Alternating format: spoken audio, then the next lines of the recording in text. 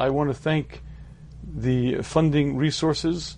This Shmuz is sponsored. This is the annual Teshuvah Shmuz, which is sponsored by Eli Krieger from Funding Resources. He annually sponsors the Teshuvah Shmuz. This year's Teshuvah Shmuz, he has sponsored Le'ilui Nishmas Pinchas ben Eliyahu Ezra. May it be a schus and Le'ilui Neshama, and may he have much, much continued hatzlacha. I want to thank him for his continued support. People have different life settings. In general terms, Vaya'im Shamoa, if you listen to the Torah, you'll have a good life, you'll have rain in the proper time, you'll have what you need. But despite that, there are different life settings, meaning to say, before you were born, Hashem determined exactly the type of life you should have, exactly the type of setting, which is the perfect environment for your growth. Not every environment is ideal in the objective sense. We wouldn't want some of these environments, but nevertheless, Hashem in His ultimate wisdom and ultimate mercy chooses the perfect environment for each person. And the Medrash tells us an environment that isn't so appealing, nevertheless, it was granted to a great tzaddik, and that was Shimon ben Chalafta. Shimon Chalafta was a tremendous Talmid Chacham, a Gadol b'Yisrael. He was a Talmid of Rabbi Yehuda Anasi, and despite the fact that he was a great Torah leader and a great tzaddik, he had a very difficult life, abject poverty, complete poverty. And the Medrash gives us an example. Sheba Maisa Shimon ben Chalafta, Sheba Erev Shabbos, one Erev Shabbos he comes, he had nothing to eat. He had no food, no money to buy food with, and he found himself without anything for that Shabbos. He went outside the city and he davened to Hashem. He said, please give me something. A hand came out and a precious gem was presented to him. He now had this very precious gem. He went to the shulchani, he went to the merchant, and he got enough money to buy food for Shabbos, and he comes home with everything he needs for that Shabbos, and he shows up in the house. His wife says to him, where did you get all this from? And he said, from what Hashem gave me. What do you mean? What do you mean? Tell me what happened. And he said, Hashem gave me. She said, I'm not going to touch a morsel of food unless you tell me where you got this from. He said, I davened to Hashem. This nace happened. A hand came from Shemayim and presented a precious stone to me, and I used that to buy food for Shabbos. She said, I am not going to be nene from this food. I'm not going to eat it. Do you want your shulchan, do you want your table to be empty and your friend's table to be full? He said, what do you mean? She said, it's obviously going to come off of your Olam Haba. I don't want a part of it. I'm not going to partake in it until you promise me that you're going to return it. In any case, he promises, but after he promises, he goes to Rabbi Yehuda Nasi and he explains what his wife said. And Rabbi Yehuda Nasi said, tell your wife that if your shulchan, if your table is empty in the world to come, I'll provide for you there. You'll have plenty to eat. At which point, he comes back, Rabbi Shimon ben Chalafta comes back to his wife, tells her what Rabbi Yehuda Nasi says, and she says, take me to the person who taught you Torah. She goes together with her husband to Rabbi Yehuda Nasi, and she says to Rabbi Yehuda Nasi, isn't it true that each person is given their own mechitza in the world to come? Each tzaddik has their own place. How are you going to possibly provide for my husband? At which point Rabbi Yehuda Nasi agreed, and in fact, after Shabbos, Rabbi Shimon ben Chalafta davened again, and a greater nace happened. They took back from him that precious stone, and that's how the Medrash ends. Now, I'd like to ask what I consider two obvious questions on this Medrash. Number one, while it sounds very pious what she did, I'm not sure it's so smart, because listen, you don't have anything to eat. Okay, let's in fact assume for some reason you understand that this is going to come off your husband's world to come. I'm sure he has a vast array of tremendous mitzvahs, tremendous chusim. He's a tremendous Talmid Chacham. He's a Tana. He's a leader in the Klal Yisrael. Okay, one little fraction of one little part of his reward you might be getting in this world. Isn't it worth it not to be in poverty, not to be in pain, not to be in hunger? That's question number one. But question number two is, didn't Rabbi Yehuda Nasi say to her, if your husband is lacking, if something's taken from him, I'll provide. And somehow it's almost like she slugs up the Galador. Rabbi Yehuda Nossi is the Mechaber of Mishnayos. He was a leading Torah sage, and apparently what she said was a refutation to him, and in fact he agreed, and in fact the Medrash seems to conclude that she was right. So question number one is, isn't it worth giving up a little bit of the world to come? And question number two is, what was the back and forth with Rabbi Yehuda Nossi, and how in fact did she refute him, did she slug him up? And to understand the answers to this, I'd like to focus on what I call the 4 mistakes we make about the world to come. There are 4 common mistakes that we make about Olam Haba, and these 4 mistakes are so prevalent and so almost pedestrian, so much accepted, that they completely block our vision. Let me begin with mistake number 1. Mistake number 1 is what I call we'll all be angels in white. If you ask the average person, are you afraid of dying? I mean, in theory, I don't want to die, but listen, I learned, I davened, I did okay, and besides, it's all going to be good. You know why? Because in the world to come, we'll all be up there, we'll all be angels in white, we'll all be dancing in glee forever and ever in harmony. It's going to be wonderful, it's going to be beautiful. That mistake is a very egregious mistake and isn't that difficult to solve. Because you see, while it is true that in Mitzvah Hashem will all be there, we're not all going to be angels in white dancing forever in harmony, in glee, on and on. And the Sil Sharm explains that it's pashut to any bardas, any thinking, intelligent person will understand that the madregas, the levels in the world to come, are given out in exact accordance to how much work you put in. The more effort, the more energy you put in, the more you work at it, the higher your level. The less you work at it, the lower your level. And then he says something very, very powerful. There are many people who say, listen, I don't need the front row in Gan Eden. I'll take the back row. Listen, it's not, I don't have to push myself in to be right there in the front row. I'll be in Gan Eden, it's good enough. Says Mesil Shem, one simple observation. I'll prove to you that you're lying to yourself. Why? Watch what happens to anything in your world when it comes to kavod. Do you ever notice people get very, very bent out of shape? And even though it may be true that I don't need to be the biggest name and I don't have to have my name up in lights, but the minute that someone who I'm close with, someone in my peer group, gets something bigger or better, suddenly there's a very, very real pressure. Explains to Mesil Shem, could you imagine if those people that you feel you tower over, you feel you're much better than, you're much greater than, and you see in the world to come that they're going to be shining lights and you're going to be no one? The embarrassment, the busha, will be so intense. He says the only reason why you're not pushing forward is because you think that it's all going to be good.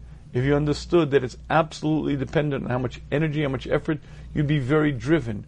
We human beings are very, very sensitive to how others look at us, how others consider us, but especially more than anything, not to be lower. If everyone else has a house and you're still in an apartment, everyone else has a nice car and you don't have a nice car, if everyone has a good job and you have a kind of mediocre, there's an embarrassment. That's in passing things. That's in things that are fleeting and irrelevant. Could you imagine the world to come when there'll be people who you looked at as no one, who shine and tower over you?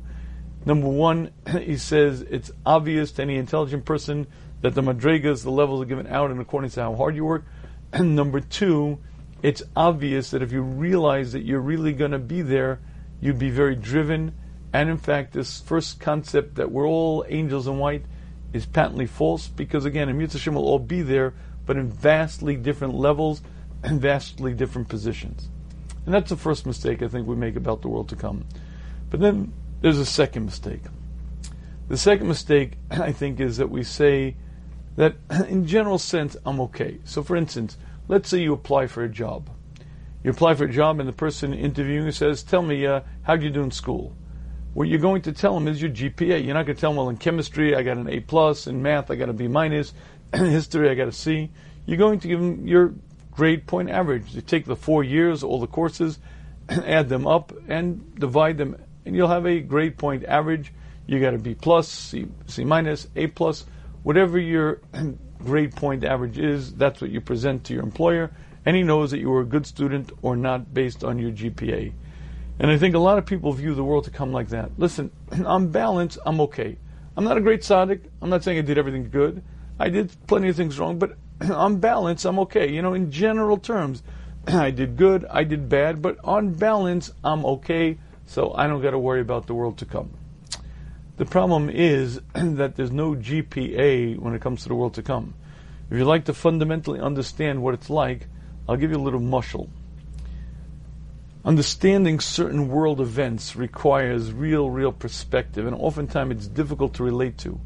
One such world event is the Holocaust. When you try to envision 6 million people being killed, but each one a separate carbon, each one a separate tragedy, and yet it's so large, and yet to be so personal is very difficult.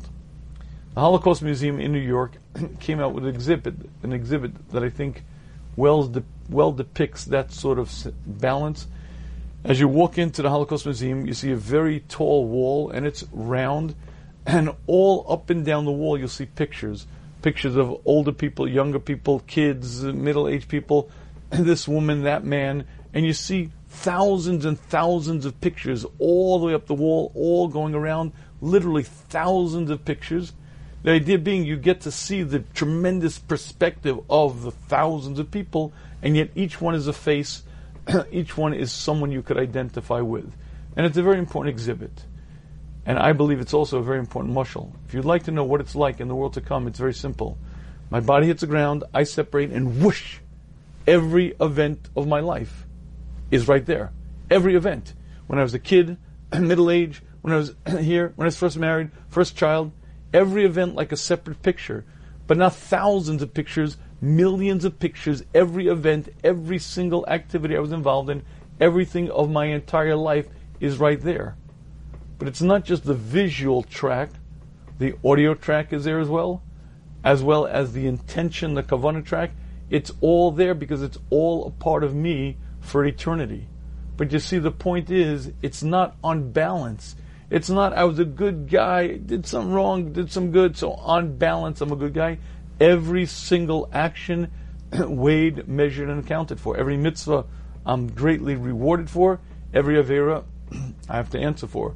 But every one of them is there, and every one of them is a part of me.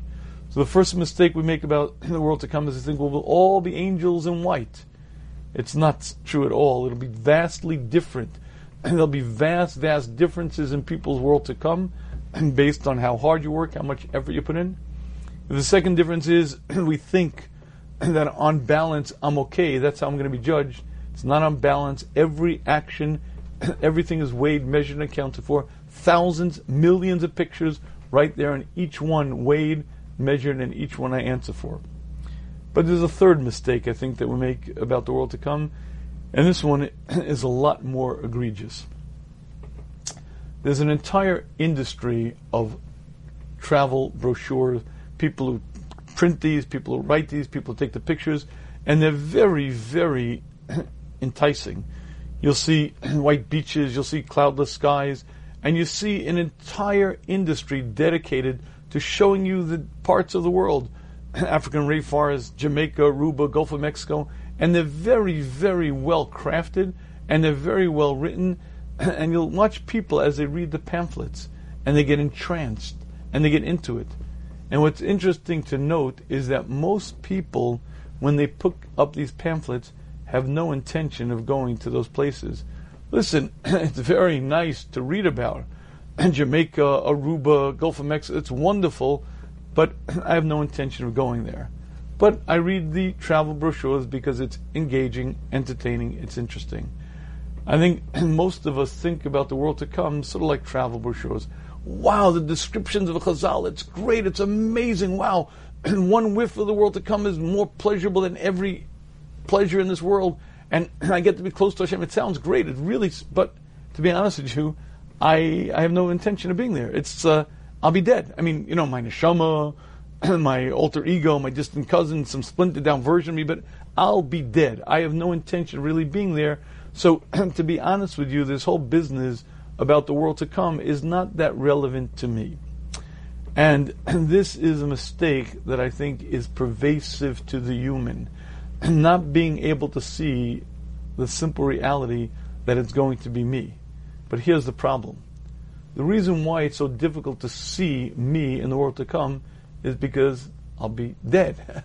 I'll be dead. I mean, like, my whole life, all I've been is inside this body, and the body is going to be dead. So that means the body's dead. So I'm dead. So I'm not around. What, like, I'm not around. I'm not. What do you mean? I'll be alive. So I'd like to spend a few minutes on understanding what it's like that I will be there. I will live on for eternity. So let's start with a simple observation.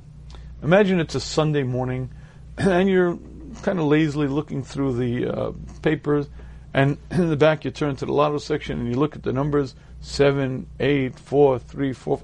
Oh my God! Hey, wait! Those are my numbers. What? You run back to your drawer and pull out your lottery ticket. You match it up, and that's it. I won $365 million. Wow! If I would have asked you at that moment, what did you feel? I suspect the answer would be elation, joy, jubilation. I mean, pretty good, 365 million. And then if I would ask you who felt that?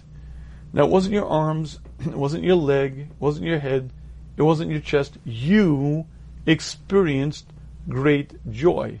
You are the one inside. You're the one who thinks, you're the one who remembers, you're the one who experienced that great joy. So to the opposite. Let's say I started yelling at you. I called you every name in the book, and I said, I can't even believe people like you even exist. And imagine that you turned red and you turned white, and then someone were to ask you, who felt embarrassed? Answer is you. But what does that mean, you felt embarrassed? It wasn't your head that felt embarrassed. It wasn't your chest, wasn't your leg, it wasn't your face. Your face may have turned red, but you felt deeply embarrassed. Explains Rabbi Sol Salant, if you would like to understand death, it's really quite simple. Imagine I walk into the room and I hang up my coat. I emerge. I'm the one inside. I'm the one who thinks. I'm the one who feels. I'm the one who remembers. My body is put in the ground and I emerge, and there I am for eternity. But it's me. All of my thoughts, all of my aspirations, the same I whom thinking here right now, the same I whom telling my arms to move, I will be there. The body is the coat. The coat is put in the ground and I separate. But the problem is we typically don't think of death like that. Typically we think of death as in like going to sleep, as in he'll be asleep. In fact, if you go to a basic forest, you'll see at rest. Harvey was a good man. He's in his final resting place. Rest in peace, Harvey. But that concept is almost the opposite of what death is. You see, when you go to sleep, I am not there. Imagine I break my arm. I'm in terrible pain. I take Tylenol, doesn't help. Tylenol, codeine doesn't help. Percocet, nothing. I'm finally, 3 a.m., I fall asleep. I'm no longer experiencing the pain because I'm gone. I'm asleep. Most people think of death as kind of like going to sleep. I'll be asleep. My neshama, my distant cousin, alter ego, some splendid down version of me will be up there in Shemayim dancing in glee with all the other angels, but I'll be dead. Explains Rabbi Sol Salant, there's only one mistake you're making, the biggest mistake of your entire existence. You won't be dead. And when my body's put in the ground, suddenly, whoosh, with an absolute acuity, with total complete alertness, I wake up. You see, in this body, I'm half asleep, and sometimes I feel things, sometimes I don't, sometimes I'm confused, sometimes I'm not. But when I leave this body behind with absolute clarity of mind, with complete understanding, whoosh, I wake up, and what I shape myself into, I am for eternity.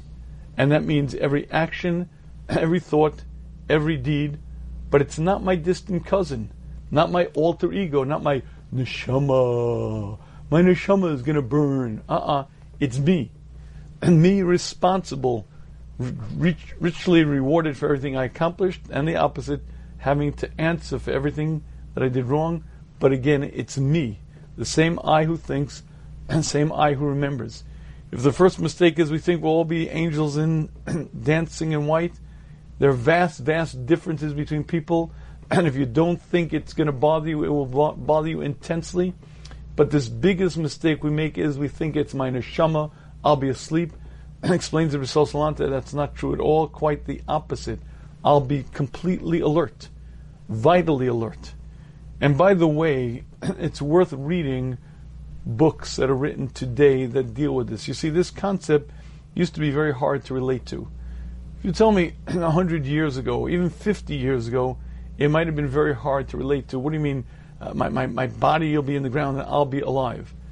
In 1979, Raymond Moody wrote a book called Life After Life. And he coined a phrase. The phrase is near-death experience. A near-death experience is a situation where the person was effectively clinically dead. It might have been for 4 minutes to 6 minutes. There was no respiration, often no EEG, no electrical current going through the brain. If they're revitalized within 4 to 6 minutes, it turns out that approximately 33% of these people describe what Raymond Moody called a near-death experience. And all of the cases that are reported had this eerie commonality where they'd all describe kind of popping out of the body, watching from above. But the odd part was that they saw things, remembered things that they couldn't possibly have seen because they weren't there, they were unconscious, or they're in parts of the world that they couldn't have been there. When he published this book, it was a chronicle of hundreds of such cases of near-death experiences, and it caused a tremendous stir in the scientific community because it made no sense. What do you mean, the body's dead and I'm alive? It makes no sense. Since that time, there have been thousands upon thousands of cases that have been reported and corroborated, and it's become an accepted medical fact. We don't understand what it means, but somehow the body's dead and the person lives on. Makes no sense, but apparently it's accepted. A number of years ago, Lancet magazine, which is a prestigious British medical journal, published a study. This was to be the ultimate summary study of all the various studies about near-death experiences. This was to be the culmination of mankind's knowledge on the subject. Now, I'm not going to bore you with the details of the actual studies, but I'll share with you one anecdote that Lancet magazine reported. There was a 36-year-old woman who suffered an aneurysm in the brain, bleeding in the brain. Now, just a word of caution, there's a little bit of gore in the story. It's nothing horrible, but I just want to preface that. In any case, she comes to the hospital, and normally medical procedure is pretty straightforward. They open the skull, find the bleeding area, cauterize it, use a hot probe and sear the tissue, and generally it's not life-threatening. The problem was, in her case, the bleeding was so deep in her brain that if the surgeon went in, he would have caused so much residual bleeding that she would have bled to death. The surgeon said to her, "I'm sorry, madam, there's nothing we can do." Effectively, he was sending her home to die. There was another doctor on that team who asked to meet with her, and he said, "Madam, I've been studying this case very carefully. It's never been tried, but I have a theory. I believe that if we were to put you under anesthetic and draw the blood out of your head, if the surgeon were to go in and quickly enough cauterize the area, you couldn't bleed because there'd be no blood in your head. I believe we could then put the blood back in after the tissue is seared, and I believe we could save your life." Now, here was the problem. There was no other alternative. She consulted with other medical professionals. She consulted with the clergy. There was no other option. So she agreed to undergo the procedure. And the study describes, she comes into the hospital, but they had to make sure that there was absolutely no bleeding whatsoever. They put tape over her eyes, put special probes in her ears, put her under anesthetic, then put her body into a bath of ice. They had to get the core temperature as low as they could, and yet still maybe potentially revive her. In any case, the surgeon opens the skull, finds the bleeding area. There's no blood there. He cauterizes it, sears the tissue, closes the skull back up. They take her out of the bath of ice, put the blood back into her head, and astonishingly, she survived. A few hours after the operation, the surgeon went in to visit the patient to see how she was doing, and he describes that when he walked into the room, she began laughing. "Doctor, I have to share with you, when you operated on me, I had this strange hallucination. I dreamt that I popped out of my body." The doctor didn't laugh because he had been through enough near-death experiences to recognize the signs. And then she goes on, but doctor, this is the funniest part. when I was hovering by the ceiling, I saw you took an electric toothbrush, and you tried to put this electric toothbrush into my thigh, but it didn't fit. So you turned to the nurse next to you and you said, it doesn't fit. She said, try again. You tried a second time. You said, it doesn't fit. She said, try again. You tried a third time and then it fit. Isn't that funny? The doctor didn't laugh. The doctor turned white because part of the medical procedure involved taking an instrument that from a distance could look like an electric toothbrush. He had to put it into a vein in her thigh, but the vein was occluded. It was too small. He tried to insert it and he turned to the surgical nurse next to him and he said, it doesn't fit. She said, try again. He tried a second time. He said, it doesn't fit. She said, try again. He tried a third time and it fit. But that conversation between doctor and nurse was held while this woman's body was in a bath of ice. She was blue in the face, completely not there. And when you read of thousands of such cases of people not being there but clearly remembering, clearly describing exactly what happens, you begin to get it. I'm not the body. I'm the guy inside. I'm the one inside. My body's put in the ground, and then for eternity, I am what I shape myself into. And if you'd like to understand why the wife of Reb Shimon Bar Chalafta said to her husband, I'm not tasting that until you promise you're going to return it, it's because she understood something. That his life was supposed to be including poverty. And if he was given this kind of wealth, it was coming off his world to come. And even though it might not have been a lot, it just wasn't worth it. Because you're trading eternity for something temporary. She saw things with such clarity. She understood with such clarity of vision that it's going to be him. It's going to be her. They're going to share in their world to come. And whatever they are is what they are for eternity. And she realized it wasn't worth it. You see, the problem that we have is the world we live in looms very large. And things in our world are very, very important. And the world to come is vague, unclear, and it surely doesn't have great value. But she didn't have the obstacle that we have. And she saw with great clarity, understood that it's me, understood that it's for eternity, and whatever I shape myself into is what I enjoy forever. And there was one more step that she understood. Here's a very important question to ask yourself. How good is Hashem at doing that which Hashem does? Right? Not a bad question. How good is the creator of the heavens and earth at doing that which Hashem does? So, if you're not quite sure, study this creation. Look at the vastness, look at the complexity, study a cell, study a body, study any organism, and you'll see a human being, and you'll see the most incredibly complex organisms, systems of organs, and that's beyond any human being's understanding, let alone capacity, and you understand the vastness. 100 billion galaxies, each containing 100 billion stars. It doesn't take long to realize that God is quite good at doing that which God does. Here's the observation. Could you imagine if Hashem created a world for one purpose? For us to have the ultimate enjoyment? For us to be in a state of absolute pleasure close to Hashem for eternity? Could you imagine the pleasure within pleasures, withs within withs, flavors within flavors, the intensity, the incredible value of every moment there? You and I may have great difficulty relating to that, but these people didn't. And because they saw it with such clarity, it just wasn't worth it.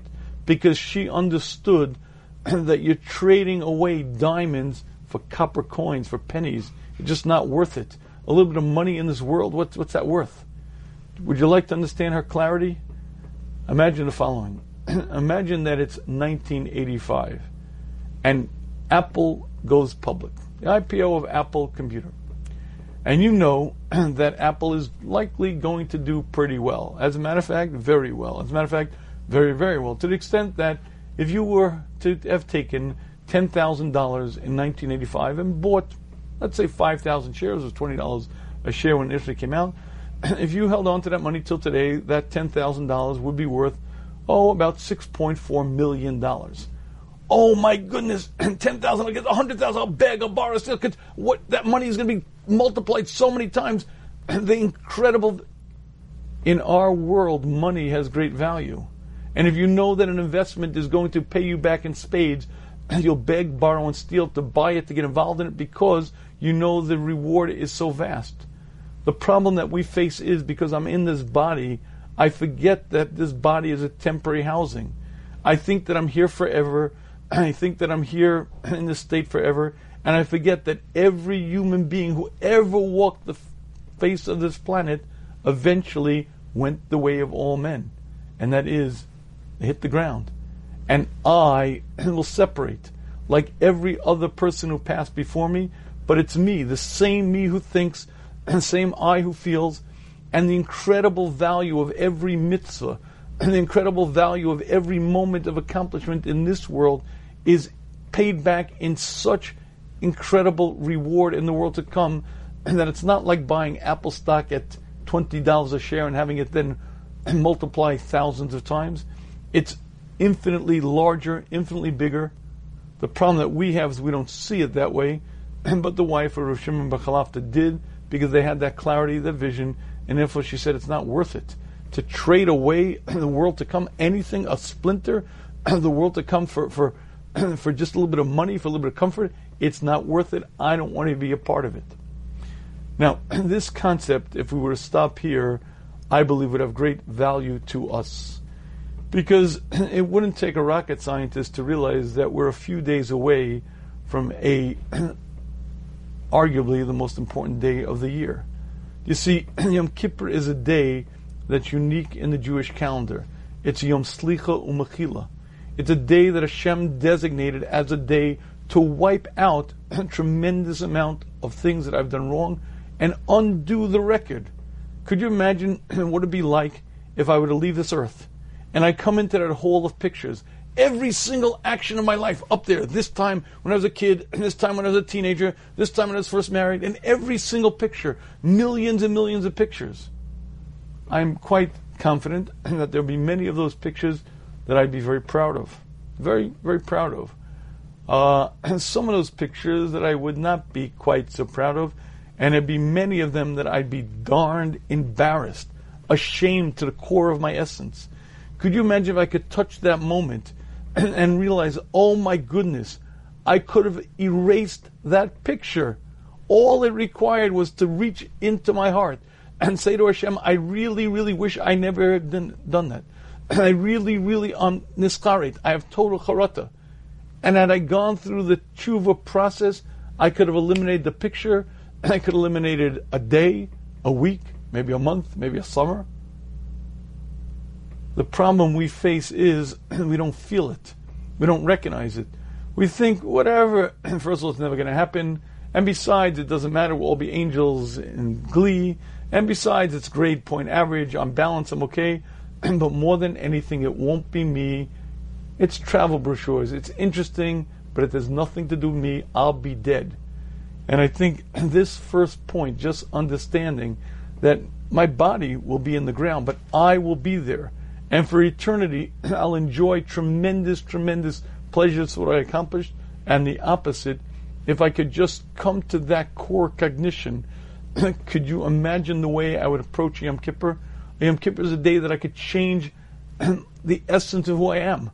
I could change so many things. I could get rid of so many of those stains. And by the way, there might be many, many things that are great, but there was a part of it that wasn't so great.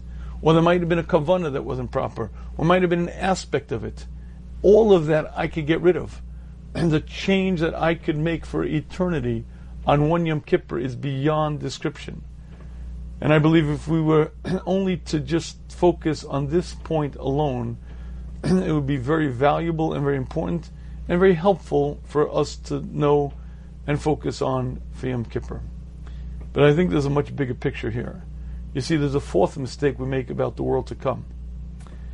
And to understand that fourth mistake, let's focus on that discussion between Rabbi Yehuda Nasi and the wife of Rabbi Shimon bar Chalafta. Rabbi Yehuda Nasi said, if your shulchan is lacking, if something's off of your table, I'll fill it in. She comes and she says, bring me to the person who taught you Torah. And she says to Rabbi Yehuda Nasi, isn't it true that Hashem gives each tzaddik their own place? And isn't it true that each tzaddik has their own place? At which point Rabbi Yehuda Nasi is quiet, he agrees, and in fact, it was pretty clear that she was right, and that the idea of returning that coin, that precious stone, was appropriate. So here's the question how did she slug up Rabbi Yehuda Nasi? What did she say? And to understand the fourth mistake that we make about the world to come, let me ask you a very simple question. Here's the question. Will Mitzvah Hashem all be there in the world to come? You, I, everyone we know. So, here's the question. Who's greater in the world to come, me or you? Right? I mean, we know the Mitzvah Hashem tells us it's all based on how much effort you put in, how much energy, how much you work, and vast differences between people. So here's the question. Who's greater in the world to come, you or me? So let's make a cheshbon. Let's say you and I decided we're going to make a cheshbon. Who's greater in the world to come, you or me? All right, so let's begin. Let's take today. I got up in the morning. I said Moda'ani. Hopefully I said it with Kavana. I said brachas. Hopefully I did them right. Hopefully when I said hello to my wife, I was polite and nice. My kids, hopefully I was okay. I said 100 brachas during the day. I daven shachris. I learned. If you go through the amount of actions, deeds, and thoughts that I had from this morning till now, you'll find that it's in the thousands and thousands. If it's 100 brachas a day, and if you sit down to learn one daf Gemara, and you learn Musa, and before you know it, we're talking thousands and thousands of discrete actions. Well, let's assume it's 1,000 actions a day. Okay, 1,000 actions a day, so in the course of a year, it's 3.5 million odd actions. What that means is in 10 years, it's 35 million. By the time a person leaves this earth, we're talking hundreds of millions of separate actions that each one has to be weighed. That takes a pretty hefty computer to do all that calculation. But here's the next problem. The next problem is you also went through a number of days, weeks, months, and each of your days had actions upon actions upon actions upon actions. We're talking about numbers that are so incalculable. So the first problem we have is that the sheer amount of actions, thoughts, and deeds that you and I are going to be involved in make it near impossible for me to know who's greater, me or you. Okay, that's one little technical issue. But there's another little problem. The Orach HaTzaddikim explains that there can be thousands of degrees of separation between the same act. He explains, an act done by a humble man could be 1,000 times more acceptable to Hashem than the act done by an arrogant man. An act done with the right kavanah could be 1,000 times more acceptable, or the opposite. Rabbi Sol Salant explains that there are literally thousands of degrees of separation within each action, meaning it's not just learning or davening or chesed, it's how much I intended it, how much I meant it, how proper my kavanah was, and it's not just like there's one action, it's a mitzvah or an avera. The quality of it is vastly different to the extent that one can be 1,000 times larger than the other. So it's not just that we're dealing with hundreds of millions of actions. Each discrete action could have hundreds and thousands of degrees of separation one to the other. So we're getting a little bit into calculations that are pretty hard to calculate. But here's another little step involved. A number of years ago, when I ran seriously, I was quite proud of the fact that I ran 5 miles in about 38 minutes, a little over 7 minutes a mile. And I felt, I wasn't a kid anymore, and I was quite proud of that time. And then I read about a fellow who ran 5 miles, also the same amount, same distance, and he ran it in 50 minutes. I said, that's strange. I did it in 38, and he did it in 50, and he's a Marine. Oh my, a top Marine. I don't get it. Why does it take him 50 minutes? But then I read the rest of the article that he was carrying a pack with 75 pounds in it. He ran 5 miles carrying a knapsack with 75-pound load in it. And to do that in 50 minutes is a mighty, mighty impressive feat. I don't care what level of fitness you're in. Here's the point. I don't have a clue to the load that you carry, and you don't have a clue to the load that I carry. I met a fellow who told me that he discovered at the age of 22 that he was dyslexic. He went to regular yeshivas, and he didn't learn a word. And everyone assumed that he was a quiet kid, no one sort of picked it up, under the radar, and he didn't discover until he was 22 that he couldn't read. Now, could you imagine that he and I being judged by the same criteria? I have many flaws, but thank God that was not one of them. And when you realize that each human being has a vastly different load, and I don't have a clue to your load, and you don't have a clue to my load, what you realize is that we're not just dealing with hundreds of millions of discrete actions, and we're not just dealing with thousands of degrees of separation. Your load and my load is vastly different. So when you do one thing, it might mean something. When I do something, it might mean something else. You might be carrying a 75-pound pack. I might not be. So it quickly becomes obvious that for you and I to measure who's greater in the world to come is a little difficult to do. But there's a much bigger problem that I'd like to clue you into. When one of my daughters was taking a music appreciation course, part of the course there was a symphony orchestra that was performing, and the class were given tickets and they were allowed to bring family members. So my wife and I joined my daughter and we went to see the Hungarian National Symphony Orchestra perform. Now, I'm not very into classical music and I didn't know any of the pieces. Nevertheless, it was very engaging, very entertaining. I appreciated the fine musicians and I appreciated what they were doing. And I was very, very much studying what was happening. Somewhere in the second movement, there's a lull, and a man walks onto stage, takes a position, and then a few moments later bangs a kettle drum. A few moments later, bangs a kettle drum a second time. A few moments later, bangs a kettle drum a third time. Then he walks off stage. And I realized that fellow traveled all the way from Hungary to bang the kettle drum 3 times. Okay, that's this part in the symphony. Very interesting. Now, I want you to imagine the following. Imagine you have a young boy whose father is the conductor of the Hungarian National Symphony. And because the father is a top musician and his son is a natural student, the father teaches the son to play the flute, and the kid is incredible. By the age of 4, he's playing melodies. And by 5, he's playing sophisticated music. By 6, he's considered a virtuoso. By 7 years old, he's considered a famous international star. They've never seen anything like it. The kid is incredible. And he's performing with the National Hungarian Symphony Orchestra. And he's performing, and suddenly a man comes on and bang once, bang twice, bang 3 times. And after the symphony, the kid goes over to his father. Dad, this little fiddle, this little flute that I play, it's so tinny and it's so small. I want to play the kettle drum. I want to bang. His father says, "Listen, you're a virtuoso on the flute. You're incredible. No, I want to play the kettle drum. I want to bang." And the kid says, "This is all I need. This is what I want to be happy with. This is what I need." And he, again and again, he takes his flute and he bangs, tries to make the noise, and he makes one of the greatest mistakes in his life. As a flutist, he might be incredibly talented, but to bang the kettle drum is a whole different instrument. You see, there are vast differences between human personalities, human capacities, and human potentials. And when we're judged in the world to come, I'm not compared to you, you're not compared to him, none of us are compared to tzaddikim who lived many years ago. Each of us have a different role to play.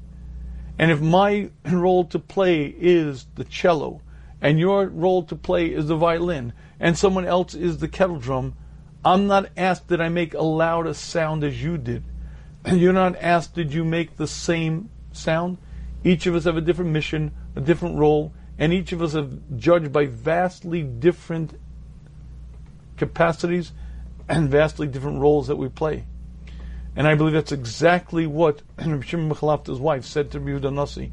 You cannot fill in that which my husband has, because that which is his, it's his mission, it's his role.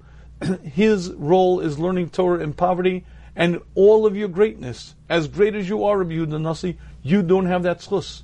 The Maharsha explains that there are vast differences in the rewards given in the world to come, based completely on who you are, your capacity, your ability.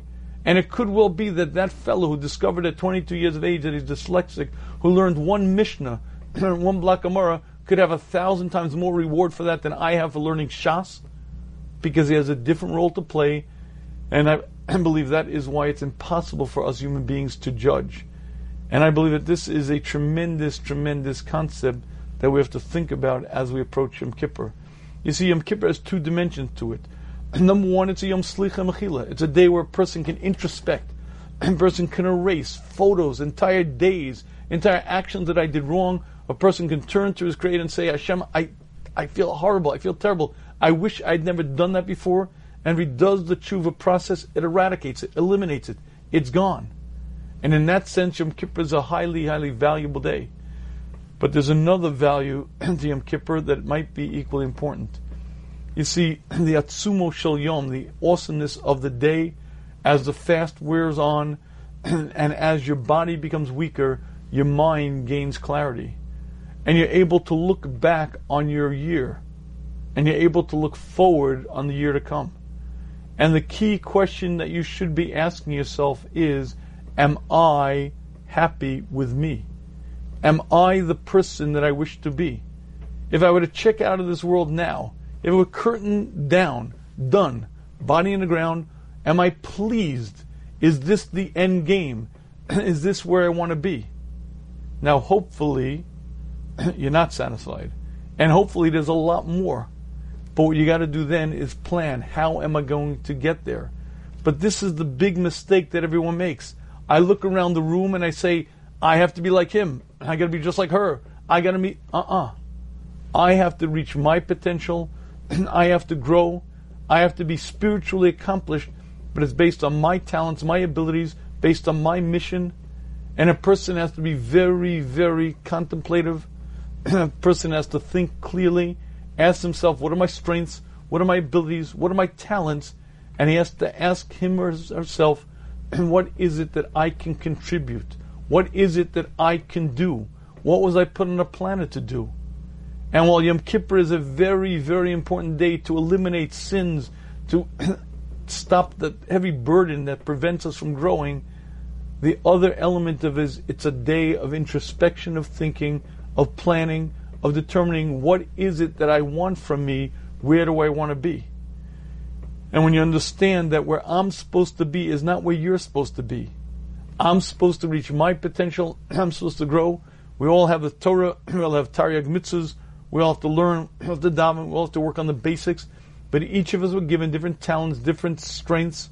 You have to find your talents, you have to nurture them, you have to bring them out, and more than anything, you have to ask, what can I do? What can I do to contribute? What can I do to help? And each person has their own talent set. For one person, it might be just being a friend to a person in trouble. For another person, it might be just giving a small shir. If you happen to be a mother, you don't have to go very far to figure out what your avodas Hashem is. That's to be the best mother you can be to your children, because that's right now, certainly if your kids are little, that's your primary avodas Hashem. But understanding that each person has a different mission, given different talents, and understanding that the question that I have to ask myself is, am I happy with me? Am I the person that I want to be at the end of the game? And if not, how am I going to get there? And that is one of the key questions the person has to ask himself. I think this Chazal shares with us a tremendous, tremendous concept. The first concept is we make mistakes about the world to come. The first mistake we make is we think it's all angels in white. It's not true. We'll be vastly different based on how I use my time. And there's no unbalance. It's not like my GPA was a B+, so I'm okay. Your GPA is your GPA, but every single action, it's like that Holocaust Museum where every single photo. And that's the brilliant opportunity of Yom Kippur, and because all of us have done things that we shouldn't have done, whether it's Lashon Hara or whatever. And if you realize that I can undo them, I don't have to be burdened by them. It doesn't have to be part of my legacy. I can leave this earth clean of that. All I got to do is think, put the brain on, and turn to my Creator and do the steps of Teshuvah. And I highly recommend that you go to the Shmuz site, listen to the series, the boot camp, Hilchot Teshuvah boot camp will give you an exact approach. But the point is, if you use the day properly, you can unshackle, you can undo tremendous amount of damage. If the problem that we have with death is we think it's like travel brochures, it's like interesting, the world to come, but I won't be there, that's something also that a person can understand on Yom Kippur. It will happen, Mitzvah Hashem, many years from now, but there will be a time when my body's in the ground and I separate, but it's me, with all of my thoughts, all of my memories, everything that I did, and it's me for eternity. And when I understand that, I understand the incredible value of Yom Kippur. Number one, to eliminate many, many things that I'm not happy with. But number two, to plan my future. To ask myself, what are my strengths, what are my talents, and to plan it appropriately. But I have to become a spiritually accomplished person within my own talents, within my own abilities. And I'd like to close with one last observation. For the year 2000, the Bear and Steinmetz group launched the famous Millennium Diamond exhibit, and in this they showed the Millennium Star. The Millennium Star diamond is a 200-carat diamond. It's a blue color, but it's considered flawless internally and externally. It is the most exquisite diamond. If you know diamonds, literally it takes your breath away. I mean, a diamond, a 1-carat flawless diamond is worth a king's ransom. This is priceless. They can't even really put a price on it. 203 carats, a near flawless diamond. It's just magnificent. That's not how the diamond began. 10 years earlier, they found a diamond in the rough that was 777 carats, a huge chunk. But here was the great challenge. A 777 carat diamond is huge, but many parts of it are imperfect, many parts of it are flawed, and cutting this to be the ultimate diamond was something that was a major challenge. The De Beer group hired the Steinmetz group to be the ones to cut it, and they spent 3 years planning the cut. You have to understand, they made 100 models of the diamond, computer generated. It was actually done with laser. It was done under sterile conditions in a laboratory, and the actual cut was done with tremendous, tremendous precision. The story is told that near Laviette, who was the one who actually was the one who was in charge of the cutting, the story is told that after 3 years of planning and after 100 different models, when it came time to push the button that the laser was going to cut it, he pushed it, the rough was cut away, and this flawless diamond came out. The story is told he passed out at the moment. Okay. Now I want you to imagine that you're near Laviette, and you planned this cut for 3 years, and you made all types of calculations, and you did it under the greatest possible conditions, and you push the button, and the rough is cut away, and you see this 200-carat diamond, and inside it is a black splotch right there. Oh my goodness, it ruined the diamond. A 200-carat diamond with a black splotch in the center of it is, what is it? Use it to cut machines with. My friends, you understand the mashal?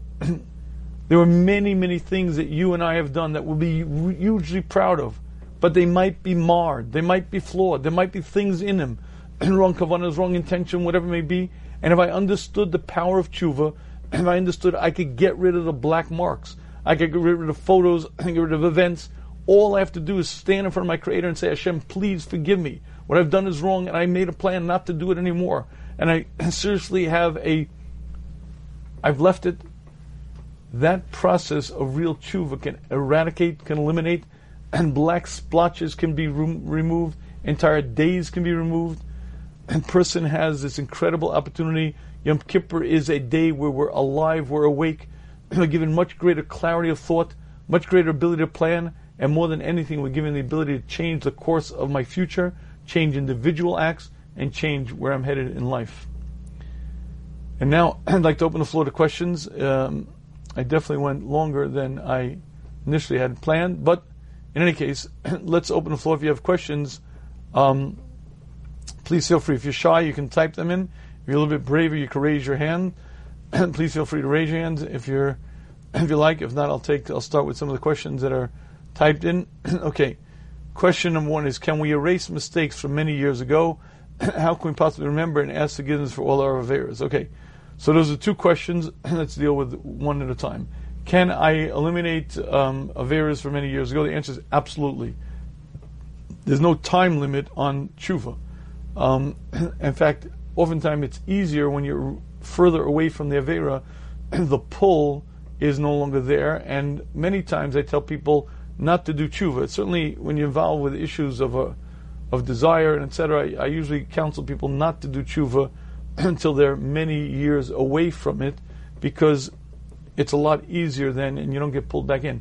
But the point is, absolutely, can you do it after? Yes. Now, how are we going to do it on everything? I mean, let's think about this. Let's assume that in a given day there were 1,000 acts. In a year, 3.5 million. And every act has many levels to it. And many differences of intention, and many differences of how I did it. How am I going to do tshuva on 10 years worth of it? You're right. I'm never going to do complete tshuva, but Baruch Hashem, there's a siddur that Chazal created for us that goes through the al-chetz, the Shamnuz, and helps guide us through the process. And even though I can't remember each one, you do the process and you try your best, you pay attention as much as you can, and you do a partial tshuva. By the way, it's not an all or nothing. Rabbeinu Yonah explains that tshuva works incrementally. He says, imagine I have a stain on my coat. Imagine I have a beautiful white coat, and his car splashes mud on it. So what do? I rub some of the mud off, so some of the mud is gone. And then I take a cloth and rub some more. There's still sort of like a stain there. I rub some more with some detergent. I rub. Each rub gets away a little bit, until I finally rub it out. There's not even an indent. You can't even see the shadow anymore. Explains Rabbeinu Yonah, that's how tshuva works. A little bit of charata removes a little bit more. It's level after level. When you're dealing with multitudes, obviously you're not going to have that full sense of regret. Try your best, you follow the siddur, you use the words. Individual averas, it's better to really focus on and really try to undo. But again, we try our best and try to accomplish as much as we can. More than anything, Hashem helps. Hashem wants us to succeed, and Hashem helps more than we're capable of doing. You have to do your part and try your best, and Hashem helps. Okay, there are a lot of things that we don't remember we did wrong. How do we do tshuva? Right, you're right, absolutely correct. Again, follow the siddur. You wonder, by the way, sometimes why all those sins, I did those. By the way, the answer is yeah. You'd be surprised. All you got to do is go through them, and if you don't remember, don't worry, it's on the record. You go through the siddur, you go through the achetz, you go through the shamnuz, and hopefully they're broad categories. You do your best, and it takes away some. It works as much as you can, and you try to do the best you can. If anyone is brave, they can raise a hand, and I won't have to scream. That'd be wonderful. Please feel free, if you have a question, to raise your hand if you have a question. If not, you can type it in if you're shy. But please feel free to raise your hand. I don't have Edward's not here, so there's no one brave. We're missing some of our regulars who are the people who are brave enough to ask. Okay, no one has questions. It's even better. Then I could work on the next Shmuz. Okay, one thing I do want to say though, please, if you want to really change the direction of your life, I have a recommendation. There's only one way that I know to really do this, and that is to learn Musar. You see, if I'm going to learn Musar daily, it gives me the inspiration, it gives me the direction, it changes my direction in life. One thing that you can make up on Yom Kippur is to learn Musar on a daily basis. Now the problem that many of us face is that the Musar Sfarim don't work. I look at the book, and the book looks at me, but it doesn't. Many people have told me that. So, with that in mind, I'd like to share with you one simple piece of advice. Either, if you can use the Musar Sfarim themselves, great. If not, please go to Shmuz.com. Type in the word Musarvad, Mussarvaad. Type in Musarvad, and you'll see it's an entire 31 to 32 series, Shmuzim, on the first 4 parakim of Sil Sharm. If you listen to even 10 minutes a day, it'll take you through the year, and I guarantee you're going to be in a different place. Because if you learn Musar daily, it changes you, it gives you direction. I know this in my own life. I have a Masorah from my Rebbe, the Shiva Zatzal used to say you have to learn Musar every day, and I did it throughout almost all of my adult life. There was a certain kufa when I was a Rebbe in Yeshiva, and keep in mind, I was learning regularly, I was giving shir, I was even giving Musar Shmuzim, but for some reason, my daily Musar Seder, I stopped. I neglected. I was too busy, whatever. I found that was a kufa in my life where I made mistakes. I did things wrong, and I realized this is not good. But what happened to me? What happened was some of the freshness, some of the direction wasn't there. So I highly recommend you go to the shmuz.com and you type in Mussarvad, Mussarvaad, and you'll see. You go through that step by step. It's 32 shiurim. You start in the beginning, and again, it goes through the first 4 parakim Mussar Sharm. I think it's a great way. If that works, great. If not, you go to Torah anytime. They have tremendous amount of material. And find someone who speaks to you, but make it a daily acceptance. I will learn Mussar every day, 10 minutes, 20 minutes, whatever it is. If you can learn it from a sefer, great. And not try to listen to someone who is inspiring and who deals with it. And that ultimately is one of the most powerful things. If a person turns to Hashem and says, listen, I want to change, I want to grow, I can't deal with I can't tackle every Avera, and I can't set my direction right now, I don't know, but I'm going to learn Mussar every day. I think that is one of the most powerful things a person could do, because that guarantees you're on the track. It guarantees that you keep moving, and that you have to commit to it. You have to do it. It's 10 minutes a day. 20 minutes is better, but certainly at least 10 minutes. I'm going to learn Mussar every day. You say that to Hashem, I think it's a very, very powerful zchus. I want to thank you for joining, and I'm going to see if there's a last question. Please feel free, if you have any questions, please feel free to email me. I'll gladly respond after. I want to wish you all a good Gventure, a Gemar Chsima Tova, and may Hashem answer all of your tefillahs Latov, and may we greet Mashiach Tzidkenu this coming year. Thank you. A good Yontif.